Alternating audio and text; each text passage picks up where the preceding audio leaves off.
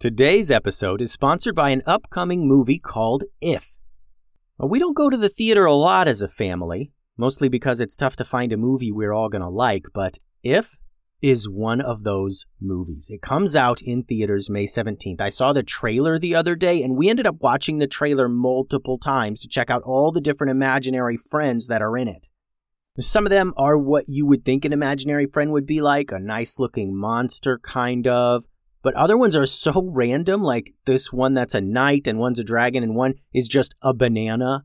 And it gets wilder too, but I'm not going to spoil it all for you. The movie is about this girl who can see imaginary friends, and she goes on this magical adventure to reconnect forgotten imaginary friends with their kids. I know me and my kids are going to enjoy going to the theater for this one, and the cast has tons of our favorite performers like Ryan Reynolds, John Krasinski, Maya Rudolph, Matt Damon, Jon Stewart, Sam Rockwell, Emily Blunt. John Krasinski wrote the movie inspired by his own kid's imagination to be funny and exciting for all ages. It looks like a real slam dunk. The movie If releases in theaters May 17th, and we are totally going, so check it out.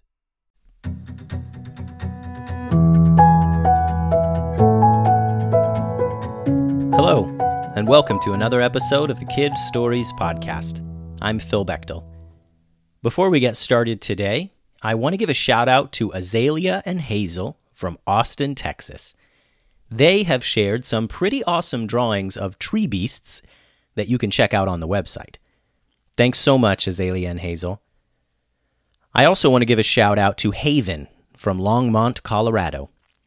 Haven has shared with us a drawing of Steve the Goblin King and Chewy the dog, probably two of the most beloved characters on the Kids Stories podcast. Be sure to check those out on the website too. Thanks, Haven. Now, for today's story, we get to revisit the Campground Powers series. I'm so excited to get back to Hallie and Eli and their friends Marty and Steven Sandwich for fun at the campground. Today's episode is called Bardo's Bicycles. Hallie and Eli woke Saturday morning to another great day in the forest. They stepped out of their camper and sat at their lawn chairs situated around the campfire. They weren't quite awake yet, and like most days in the campground, they took their time. The quiet morning of the forest was interrupted with the sound of two boys running toward them, huffing and puffing and out of breath. Hallie and Eli sat up in their chairs to see Steven and Marty Sandwich running down the road to their campsite. Now this was quite unusual, since Steven and Marty were not used to getting up this early, and Eli and Hallie never expected to see them before 10 a.m. "What are you guys doing over here so early?" asked Hallie. The two boys leaned forward, putting their hands on their knees and trying to catch their breath. "Our bikes are gone," said Marty, the older of the two brothers. Then Hallie and Eli realized that they had left their bicycles at the playground the night before. Big mistake. It was campground etiquette to pick up all your stuff, gloves, balls, bags, bicycles, whatever, and return it to your campsite. Things rarely got left out since most people who camped there cleaned up after themselves. But last night they were all playing a huge game of tag at the park that ended up going late. Everyone was spread out all over the campground and then got called back for dinner. Eli, Hallie, Steven, and Marty all ran right to their campsites and completely forgot about their bikes, still leaned up against the same tree near the play structure. "Oh, nuts," said Hallie, and a small group of squirrels scurried down from the tree next to her, expecting to be fed nuts. "No, not you guys. I don't have any nuts. Go back up in the tree," she said. "Eli, we gotta go get our bikes back before Mom and Dad find out we left them at the park." "That's what we're trying to tell you guys," said Steven. "They're gone. Me and Marty got up early so we could go and get them, but they're just not there." "Well, I guess we could walk through the campground," suggested Eli. Maybe another kid took them back to their campsite for the night to make sure nothing happened to them." Eli didn't really think that's what happened to their bicycles, but he didn't have any other ideas. None of them did. so maybe they would just turn up if they started looking around. For the next hour, the four of them walked all through the campground, waving hello to the people they knew, keeping an eye out for any of their bikes. But nothing turned up. They were beginning to believe that someone had come to the campground and stolen them in the middle of the night. That wouldn't make much sense, though. Cars didn't just go cruising through the campground in the middle of the night. It all came together when they reached the entry point to the campground. At the entry point was a very small building, like as small as a shed. Inside this little room was a desk and some cabinets. Whenever people came to the campground to go camping, they drove their cars and stopped at this little shed. The person inside would check to make sure they had a reservation, or they would book a campsite for them, and then they drove past to their campsite. Everybody called this tiny building the entry hut. Today, when the four kids reached the entry point, they saw their bikes. And they saw Mr. Bardo. Mr. Bardo was a park volunteer who seemed to give the kids an especially hard time. And today it was no different. "Bardo," said Eli. "He took our bikes and locked them up. He's never going to give them back." Sure enough, as they got closer, they could see that all four of their bikes had been chained and locked to a small bike rack behind the entry building.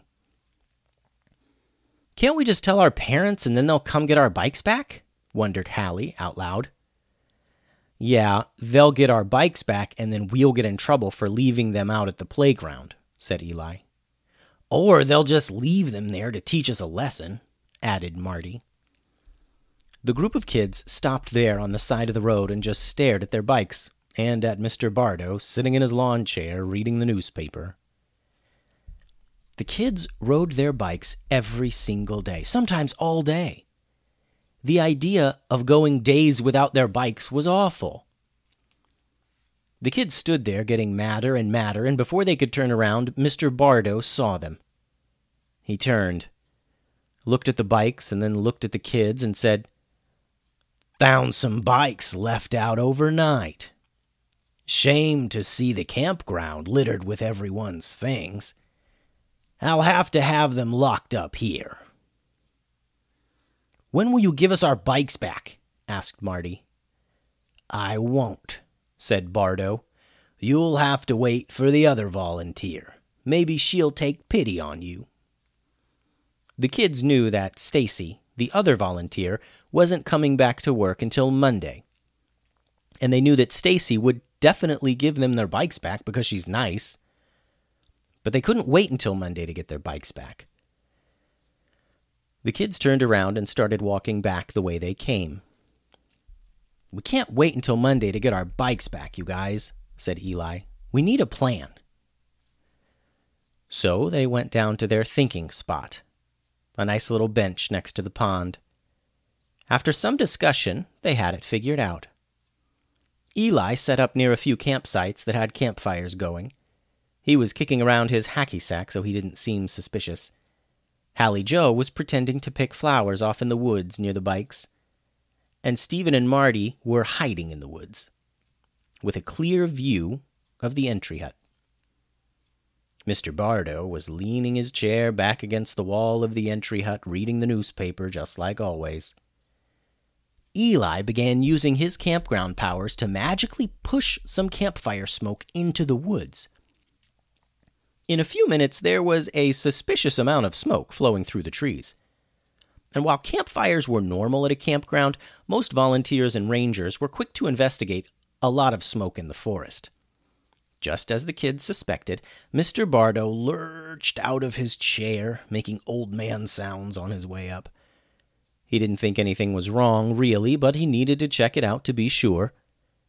He looked down the road and didn't see any cars coming up to the entry shack, so he walked out into the woods to make sure nothing in there was burning.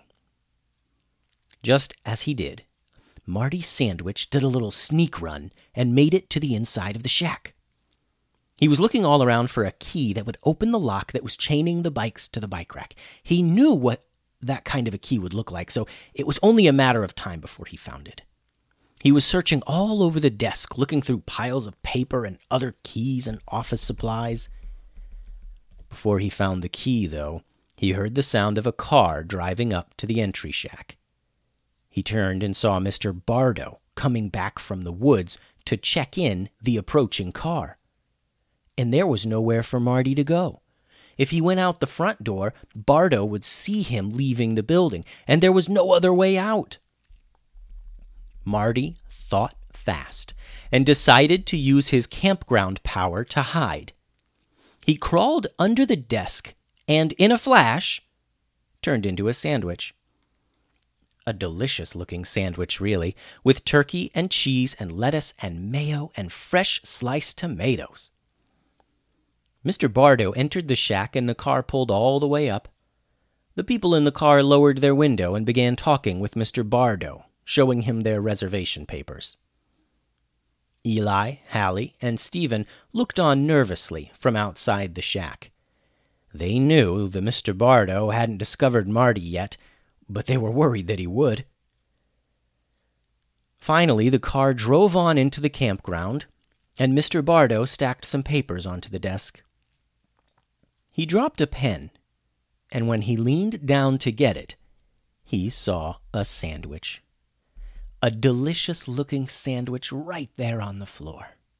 Now, most people would be like, "Why is there a sandwich on the floor, and who put it there?"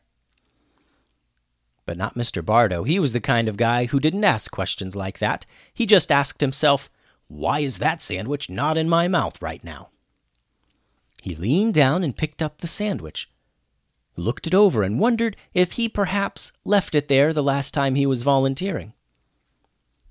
Marty, who was still in sandwich form, felt himself being picked up, and he knew it had to be Bardo. He didn't want to give himself away unless it was absolutely necessary. The kids had all agreed to keep their powers a secret, but he didn't want to get eaten either. He was almost ready to poof himself back into a boy when Stephen took action. Stephen had been watching from the trees and could see what was about to happen. He used his campground power to make Bardo fart. Not just a regular fart either. It was a huge fart. A fart so loud that a flock of birds in a nearby tree flew off in fear. It was a fart so loud that Bardo looked around to see if anyone heard it. It was a fart so big that Bardo paused and didn't bite the sandwich right away. But he was still holding on to it. So Stephen did it again. And again. And again. Stephen made Bardo fart 8 times in a row. Big, awful farts, too. And so Bardo, realizing that he would feel more comfortable in the bathroom, just in case, put the sandwich down on the desk and fast-walked over to the campground bathrooms. As soon as Bardo was out of sight, Marty poofed back into himself. A minute more of searching, and he found the key to the lock hanging on a little nail near the door. He grabbed the key off the nail and ran back to the bike rack. Hallie, Stephen, and Eli saw this, and they ran up to the bikes as well. In a flash, Marty opened the lock, and they freed their bikes from the chain wrapping through the bike rack. Marty returned the key to the nail, and the kids took off, headed down to the pond. Bardo eventually returned to the entry shack, wondering if finding that sandwich had all been a daydream. And the kids steered clear of the entry shack for the rest of the weekend, knowing they had narrowly averted disaster. The end. Thank you for listening to today's episode. Now, before I sign off, I want to remind everyone that there is a time and a place for fart jokes. Your grown-ups are going to let you listen to cool podcasts like this one, but only if you're able to follow their rules about using appropriate language.